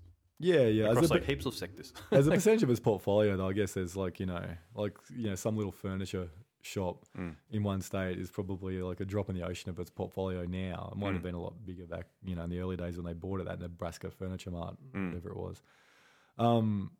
So having rules in place, writing down why you've bought something, writing why you've bought something down before you buy it might stop you from buying it as well. That's something I should do. Yeah. Again, I think in a rising market over the last decade, and initially working quite hard and then getting rewarded and then being a bit lazy and still getting rewarded. Yeah. It's it made me a bit lazy. Yeah. And I have to stop doing that and being lazy. Do you buy with your morals, I guess? Like do you like he's like, oh, I believe in this cause or this company, and you look for stuff like that, or are you more like, oh, this looks like it's making good money? British American tobacco, I'd love to buy that, but I don't want to make money off people smoking cigarettes. Yes. So I mean that's stopping me from buying with my morals. Yeah. I'm not buying I don't want to have a go at Tesla, but let's just for the sake of it. I'm not buying Tesla. Yeah. Because I think I'm going to change the world by buying Tesla. You know, make the world a better place by Tesla. I'm not buying into that. You're in the markets to make money. Yeah. But at the same time, there are some things I don't want to make money off. Yes. Yeah. So, yeah. If people are buying to support businesses that could change the world, fine. Yeah. I want to see a business case for the purchase of the business. I'm looking for the value. Yeah. In a lesser sense, that's something that I see a little bit in I guess hospitality business and for a workplace that I was in, where like the ethics and the morals were the priority, but they don't actually bring in that it doesn't make business sense. So a chocolate shop I used to work for was aligned with like organics and fair trade and things like that, which take a huge chunk of profit, and I don't think they add an equal or more amount of revenue through like more sales or anything like that. And then it's an interesting thing too, because let's say this chocolate shop wasn't a mum and dad business. Let's say it was a business on the stock market. the people running it have a responsibility to make money for their shareholders, not push their own political agenda. Yep. And use the company as a vehicle for that. Yes. So there's a real tension there. A lot of, I mean, not a lot. It could be argued that a bunch of the ESG stuff, ESG, environmental and social governance or whatever, some of that, shareholders might say, hang on a minute, you're here to make money for us. You're not here to make the world a better place. And the business leaders might say, well, we will get a better share price if we also make the world a better place. But they could be advertising that, like, you can have a compromise of both, right? Well, the idea is that, because I noticed there's like superannuation companies, a lot of ads like that sell themselves like that. Grow your retirement or whatever, but you're investing in green energy or sustainable investments and things like that. And so I guess people would be like assuming that would be the case, right? It's not necessarily about just making the maximum profit. Well, yeah, except, I mean, maybe really long term, it's like you're a business that's massive in the world, right? You're huge. And you don't really directly operate in any of this environmental space or, any great political space. But you've decided that if there's a nuclear holocaust and the oceans rise, 50 meters, you're not going to sell as many of your units as you otherwise would. So maybe for just like completely cold, hard reality and cynicism, it's like, well, I'm going to try to make the world go a certain direction because it guarantees the sale of our units better than the world going a different direction. Yep. Yeah. A lot of coastal cities and businesses that are on the coast and factories on the coast, if they're underwater, that's a business expense. Yep. So, I mean, maybe a lot of it's just, very, very cold decisions under the guise of warm, fuzzy, let's look like we're great people stuff. I don't know. It's not bad necessarily if that's the case. Again, their job is to make money for shareholders. Yes. Yeah. Yeah. Back to my Sonos thing. Yeah. I talked about selling on volume. And then like it occurred to me as well, the Sonos One speakers, the Play 5 Gen 1s, Sonos kind of made them obsolete, right? Yes. And it's like, well, how many businesses are there that seem good but might be obsolete? And I mean, really simple. I mean, this isn't obsolete, but it gives it a finite life. A mine, right? You got a mine. Now it's making a ton of money at the moment. Maybe it's doing iron ore or whatever, and it's making a fortune, and it's trading at 8 times earnings, right? But the mine's going to be empty in 6 years. It's like that business can never pay for itself. Yeah. In that sense, the earning stream is finite in that. Yeah. And tech companies as well. Xerox. What's Fuji? Oh, with camera, film and stuff. Yeah, like that. all that sort of stuff. Like, I was actually listening to a case of this. Someone doing a superficial analysis on Netflix, in terms of their recent volatility. But they were talking about the transition from Blockbuster, and how they were this huge thing, and apparently Netflix was going so bad. In the beginning, they were like a mail order DVD business, and they were tanking so hard that they tried to sell themselves to Blockbuster, and Blockbuster was like, no, this business is terrible. Get out of here. And but then it wasn't too short after that they went bust. Apparently, the guys who started Google tried to sell the algorithm to Yahoo, and they really? Imagine being the guys at Yahoo said no to that. It's like, what do you do for work? It's like, I work at Yahoo. I said no to Google's algorithm. Wow. Yeah, I know. That has to be like some dude. Yeah, unless I'm missing something, that's the worst decision ever. With that bloody tickling neck from embarrassment. Yeah. But so these speakers have obsolescence built into them, I guess, or not built into them, but just exist because technology improves. This deflation of technology that you're talking about before. The Corolla getting better. Obviously, you feel it's like a designed obsolescence to keep. No, not necessarily. Things just improve. But the point is, right? You're a tech business. You have you heard of the Red Queen hypothesis? No. I think it's in Alice in Wonderland. You got to run to stay in the same spot. Yes. Because everything else is moving forwards as well. Yep. And that's the thing in, I think, genetics. You have to constantly evolve, otherwise you're going backwards. Yes. So any tech company's part of this Red Queen conundrum. Mm. And Xerox went obsolete. I think, or maybe they didn't go obsolete, but yeah, probably. Fuji, whatever, or Kodak. Yeah. All these companies that were once, IBM, whatever. Like a lot of these are getting surpassed. Yes. So you're buying a business, and it's in a technology space, which pretty much everything is. Mm. You've got to factor the obsolescence that's a part of that business into the life of the business. And if the system's working, the business that's got the technological lead now shouldn't necessarily keep it forever. Yeah. In the same way that kings shouldn't pass down the kingdom to their children.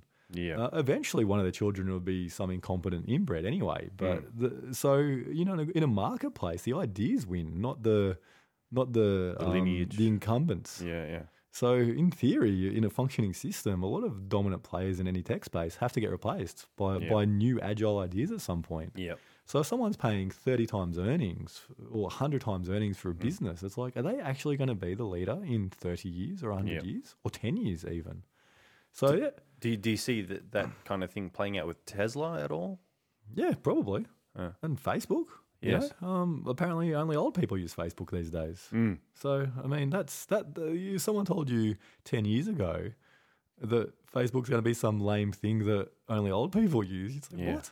But I've heard that that's the case. I don't use Facebook because I'm cool. No, I don't use anything because I'm not very techie. But apparently, only Facebook's for my boomer parents. Yeah, and I don't know what else they use. TikTok or Instagram. I had someone showing me TikTok and Snapchat and how like it's so I don't know. It's like pellet feeding a duck or something. It's just these short little like bits of information. These really short videos, and like I can observe young people watching this stuff, and there's literally like just like completely plugged in and occupied with this. Like, so there. I think it was in Poor Charlie's Almanac, but if not, it was from somewhere. Looking at unchangeable human factors that might affect an investment, right? I'm not sure if you're aware of Pavlov's dog, the bell and classical conditioning. So Pavlov had this dog, and he'd go to open the dog food or get the dog food or whatever, and notice the dog was, as he walks to the cupboard, the dog's excited or whatever, and salivates, and then he started being a psychologist, I guess, and doing experiments, and he'd ring the bell, then go to the cupboard. Yeah. And the dog started to get conditioned to the bell ringing being part of the food's coming process. Yeah. And eventually, through this practice, Pavlov was able just to ring the bell and get the dog to salivate. Yeah. The dog was conditioned to respond to the antecedent of the food. So that's classical conditioning. Right? And then there's this other guy, B.F. Skinner, operant conditioning. And he found that if instead of with Pavlov's dog where the reward's predictable, you randomize the reward, you actually get more addictive behavior. So pokie machines are operant. Because I think that's kind of either TikTok or Snapchat is like that. It's just like this feed where you're just like constantly scrolling like just videos that are just out there, and they're just like just randomized short content. So a business that capitalizes on something that seems to be pretty innate to the human brain or the human body, like taste buds, for example. They have good potential for success. That's a factor in analyzing the business. If you're looking at it that level, that high level, and the stickiness of the business, the human psychology and evolution being a sticky factor.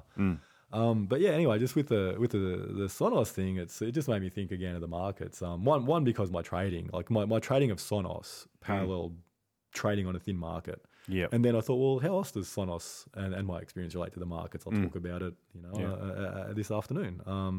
And the obsolescence and quality as well, right? So the Sonos Play 5 Gen 2s were heaps better music than the Play 5 Gen 1s. Yes. So they were really good speakers. Until I heard heaps better speakers. Yeah. Okay. So my world of research for speakers was very limited. It's basically Sonos speakers. Yep. I didn't research the field very well, and once I did, I realized that what I thought was a high quality company for speakers isn't high quality for speakers. Yeah. It's just sound, but it's not hi-fi at all. Yeah. And so let's say I'm investing in a company. Let's say it's a gold detector company, right? Because I told you I have shares in an Australian company that does gold detectors. Let's just say it's the best gold detector in Australia. And I'm like, oh, it's the best, great. If I don't expand my universe for this product to the whole world, then yeah, it might be the best in Australia, but it might be the 400th best on the planet. Yep. So when you're researching different businesses, I guess you have to really look at what their competition is to work out how good they are and how good their product is, how good their business model is. We're in Australia, so we're going to be inclined to research Australian businesses, but some of those businesses are global, which means we have to compare them with their global peers. Otherwise, we're not doing our research properly, and we're not making a proper comparison and not making a proper assessment of the price of this business and the value of this business.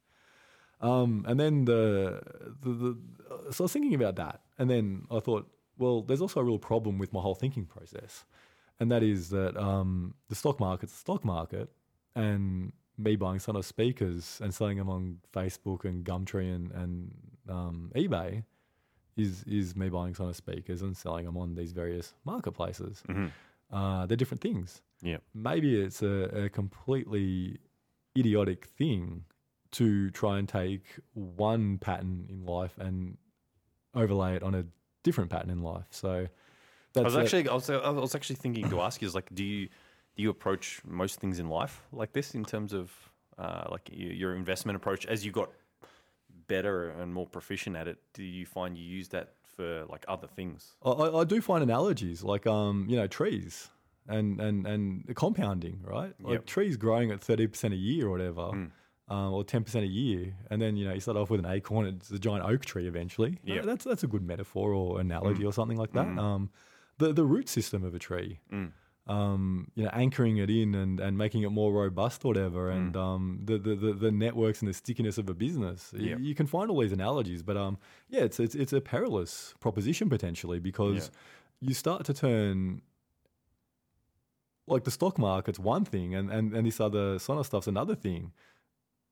If I start turning it into the Sonos thing, I'm boxing the stock market in, and I'm giving it a framework that doesn't reflect what it is itself. It's a different thing. Yes. So the analogies are all good and well, but you might end up oversimplifying a very complex thing, and then misunderstanding the complex thing because you've given yourself these simplified analogies. Does that make sense? Yeah. So did you find you your assumptions shift a lot in terms of like how you view things? What do you mean? I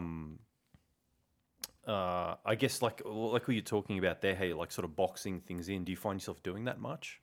I did philosophy at uni, so we're disinclined to make absolute claims about anything. So there's that, and I'm also cynical of everything, including myself. Yes. So okay. So that's something that I guess manages some of that risk. So I assume nothing. Well, yeah, it's. I might see a pattern in one part of life and the world, and then see that kind of echo in the stock market. But I'm not going to call the stock market that pattern. Sure. But it might be a little good way of remembering something. Yeah. Okay. Maybe next time I'm looking at a stock, I might think, well, don't just buy it right now. It'll still be for sale tomorrow, and the next day, and the next day. Just like the Sonos speakers would have been for sale. Get a better idea of the market. You can observe the market for a while. If it's a good business today, it'll be a good business tomorrow or whatever. And maybe you'll get it at a price you want. And if you're patient, you don't have to pay as much. And if you're selling and you're patient, you don't have to sell for such a low price. It's funny, the approach you're describing there reminds me a lot of Tim. My big brother, just with everything when we were growing up, he was always just so patient with stuff, and so in terms of even walking around Time Zone, which was like a video game parlor. He was always really patient, sort of watching what games were good, basically good value in terms of, what was fun to play and what you could do for a long time. And so, I'd do my money really quickly. I just play any game, and 10 minutes has gone and I've sunk $20, and an hour's gone past. Tim still got most of his money. Beep, beep, beep, beep. And then same, like, with you watch him with the products that he buys, takes him forever to choose a bike, but he gets one that's like amazing. And so, but yeah, and I just found that's sort of like his general approach there. I wonder if if he invests like that too. Yeah, maybe. So I mean, patience is a thing, and you can observe the value of patience in life, and then you can apply that to the stock market. It's generally better to be patient than impatient. And there's that thing with kids where there's a lolly in a room. Have you heard of this study about delayed gratification and life outcomes for children? Oh, not specifically, no. So there was this thing where they took kids and they said, okay, you can sit in this room. There's a lolly on the table or whatever. You can have it, but if you wait for us to come back, you can have 2 lollies. Yep. And the kids that waited delayed their gratification for the 2 lollies. Apparently, on long term, they revisited the kids years later. Yep. And saw that they had better life outcomes. Yeah. I guess life outcomes would be like employment and that sort of stuff and income. I would have been the 1 lolly kid for sure. Yeah, it was interesting because I said to, I said, how long are they waiting though? Like, if you're waiting an hour, right, to get that second lolly, you might just be like, I don't want to wait around for an hour. It's not worth an hour of my time, like extra lolly. I'm just going to eat this lolly now and get out of the room. Yeah. But I don't know how long they actually had to wait. But I was like, there might have been a whole bunch of other factors that made the kids eat the lolly first. But it probably was just inability to delay gratification ultimately. Yeah. I don't know if these kids were old enough to think through how long they have to sit in the room because of a lolly and all that sort of stuff. But it's the stock market's there. It's not going away. So there's really no need to rush into a stock. If you're getting a rush of blood while you buy a stock, maybe that's not the best thing. Maybe it wants to seem like the most boring and inevitable thing in the world because of all the processes you had leading up to that. Yeah, it's the emotional side, the dopamines. Yeah. And the opposite of dopamines when you make mistakes and sell. That's all stuff that has to be managed. Yep. Nice. We're at how are you for time, man? I'm good. We can keep on talking. But dude, I'd love to keep talking. Oh, yeah? If you're okay. You got more stuff to do. Yeah. Sorry? You got more questions? Oh, not really, man. I'm just enjoying sort of listening to you and sort of bouncing off you. I feel you've got much more to offer than I do. So. Okay, well, I'll just rant some more. So copper went up 5% overnight recently. Yep. The date today is what is it? 5th of June, Sunday, 5th of June. So sometime a couple of days prior to today, copper went up 5%. Yep. And the Australian dollar strengthened against the US dollar and various, I think, commodity producing. Yeah. Have you identified any factors that that contribute to the? No. Yeah. No. Just gone up, sweet. I mean, it's good for me because I got a ton of money in a copper mine. Yep. And the share price goes up. Mm-hmm. But I don't know why. I saw an article in the newspaper, and it was saying that actually this is interesting. It's correlation does not equal causation, and in this case, definitely not. But interestingly, there was an article in the newspaper prior to the copper price going up 5%, and it was in a local Australian newspaper, so it definitely did not make the global copper price move 5%. But it was interesting because the article was talking about some analyst from some fancy bank or whatever saying that copper prices might go up 10 times in the next 10 years or something. Yeah. And this was a news article, and I thought that's interesting. I don't think it's going to go up 10 times at all. Is this tied in with the need for it in technology and stuff like that, or? Yeah. So my thesis was that we're moving away from being completely reliant on hydrocarbons and polluting energy, and want to go into less polluting energy. The windmills are polluting, right? Solar panels are polluting. You have to extract those things. You're causing some environmental damage with all these things. Windmills apparently kill birds, like crazy amount of bird deaths from birds going through windmills. Apparently, it's like a secret no one talks about. Yeah, there's a really good YouTube video. I don't know if you heard of the dude Michael Schillenberger. No. But he's got a lecture all about that sort of stuff, the not so green energy or something. But Yeah, and the life cycle analysis. I mean, like how much energy is used to produce a solar panel? yes. And does it ever pay itself off in terms of the energy? And it's like, okay, what if it probably does now? I hope it does. But like, what if you're actually just outsourcing the pollution to some third world country that's doing the mining?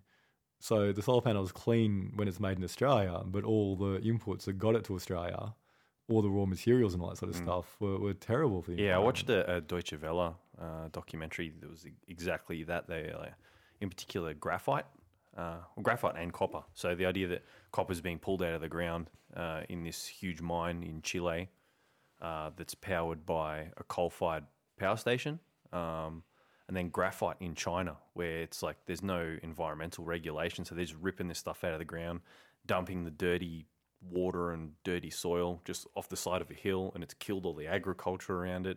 The people that do it look like they're made out of lead pencil, like they're just, and they get all sick and things like that. But then obviously, like you're saying, on the other side of the world, someone's got a nice clean Tesla rolling down the road.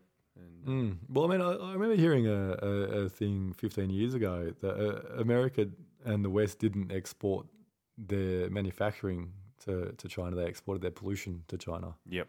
So China does all this, this is what they say 15 years ago, all low-end junk Yep. that was marginal to begin with in the Western world anyway, but highly polluting. Yes. And it's like, yeah, make that if you want. China we'll continue to have good things, and you just destroy your area, your environment with this junk. Yeah. Effectively. I mean, China's high end now, from what I've heard. Yeah. So there's that. But yeah, with the copper thing, in Chile, I think they're pumping water because the water's used in the extraction. I don't know how, but it is. And apparently they're pumping water from the sea, like up hills, like really, really high up. So there's a lot of energy just to pump the water up. And then I think they might have to desalinate it or something as well. I don't know, but yeah, there's bunch of energy inputs into this.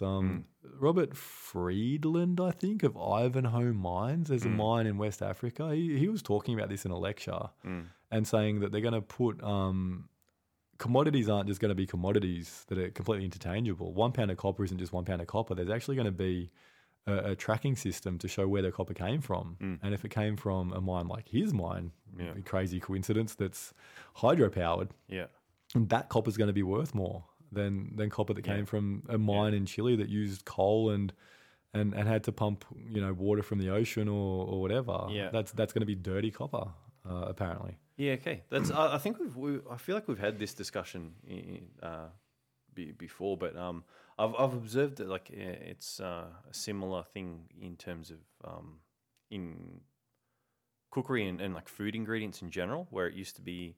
It went from being like who's got the best stuff, the most like high quality stuff, to it's like, where did it come from? And that's becoming more of the currency. How far away was it from you? What did they use to make it?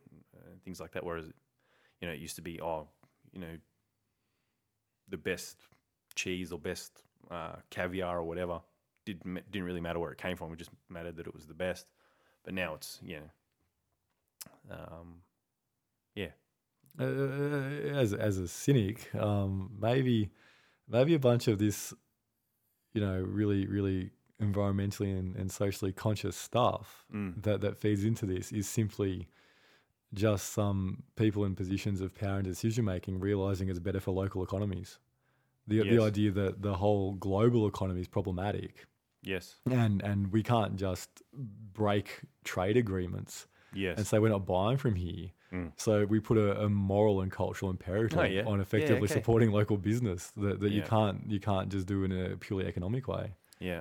Interestingly as well, Nicholas Nassim Taleb, I think that's his name. He wrote a book called Fooled by Randomness. He was really popular after the GFC. Yep. Because he's a mathematician who talks about outliers. Yep. And unexpected things, which is why you can't put 100% of your money in one stock because of outliers. He was saying if the human body was a business, you'd have one lung, you'd be outsourcing both of your kidneys and yada, yada, yada. And the idea is that evolution has what is effectively wasted capacity for robustness or for resilience, for adaptability. the global supply chains have shown their fragility. He's got another book called Anti-Fragile. It's a thicker book. I haven't read it. It's on my bookcase. But the global supply chains have shown the fragility of reliance on these hyper-efficient supply chains. Yeah. So, again, there's that imperative to regionalize these supply chains, and then the political thing, because if you're reliant on country A for a whole bunch of your economic inputs, and then you have a political dispute with country A can just cut you off from those things you need for your economy. So the resilience that might be required for the future is a lot more really regionalized stuff and a lot more surplus capacity.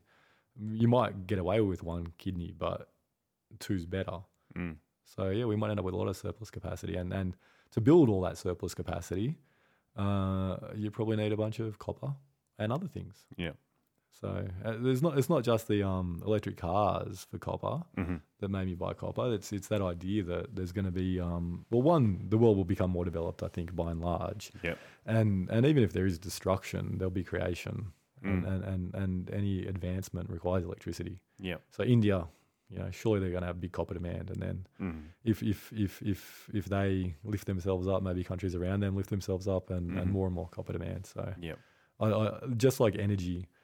We're burning as much cow dung as we were hundreds of years ago, but so the distribution's different. So distribution is different too. But we're just adding energy inputs on top of that. So we'll probably use as much oil now as we're probably at flatline oil usage, or maybe close to. Maybe it drops a bit.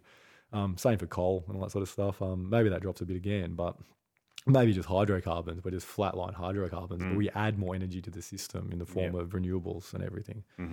Whatever the case is, if it's turned into electricity, it's going to rely on copper. And the argument in his, I don't know, it was some Australian newspaper article was that the investment into copper hasn't really occurred, and it takes years and years to get a mine up and going, especially with all the government regulations. So by the time there's a big demand for copper, there just won't be the supply there. And this article, it's saying stuff that I was reading ages ago before I bought into copper. It doesn't mean it's right, but it seems to be the case from what I've read. I'll take my research and back that. I have through buying into copper. But when that article came out, I thought, I wonder if that's going to lead to a rush of people buying copper stocks on the stock market. And then a couple of days later, copper goes up 5%, and my shares go up. Did you hear about that new park by the lake? The exercise park as you go over Commonwealth Bridge. Oh, yeah. So we're in Canberra, everyone. I've seen the exercise park. Yeah. Yeah. So if you saw the furniture there, they're like the benches and the bins. Yeah.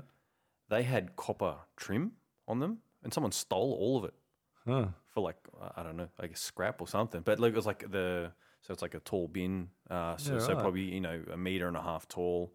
The handles on the side of the park bench, and then someone went through, and it was like.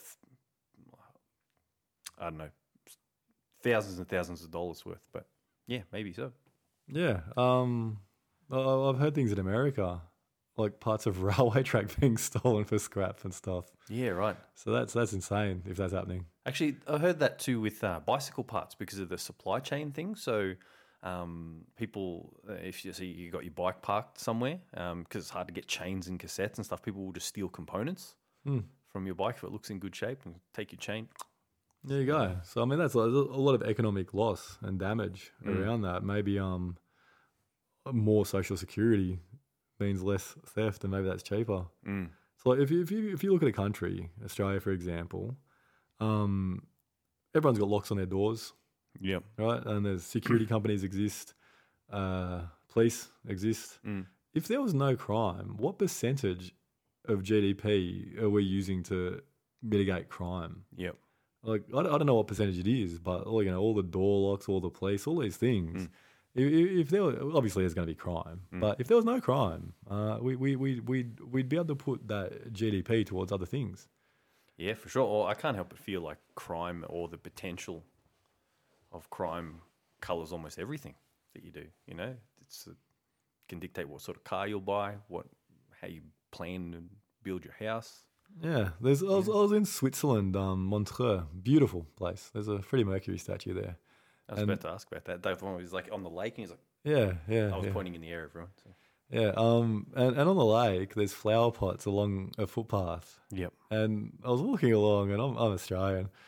There's part of my brain was like, just kick it in the lake, dude. That's the exact observation that I had when I go to Switzerland. So, my sister lives there, and so I've spent a few holidays, like 2 or 3 holidays there, and they do stuff that you just wouldn't get away with in Australia, like in this sort of medium density urban setting where there's like apartments and houses and stuff, and there'll be like a spare block, and they've just got like agriculture growing. So like there was a field of corn or a field of sunflowers. Like if that was in Canberra or in Australia, someone would have driven through that and done donuts. Like you just absolutely wouldn't get away with it. And but that sort of attitude reflects through. It's like pervasive through the whole society. Like the trains are super clean, the public toilets are. I saw one dirty public toilet the whole time I was there, and I had to like.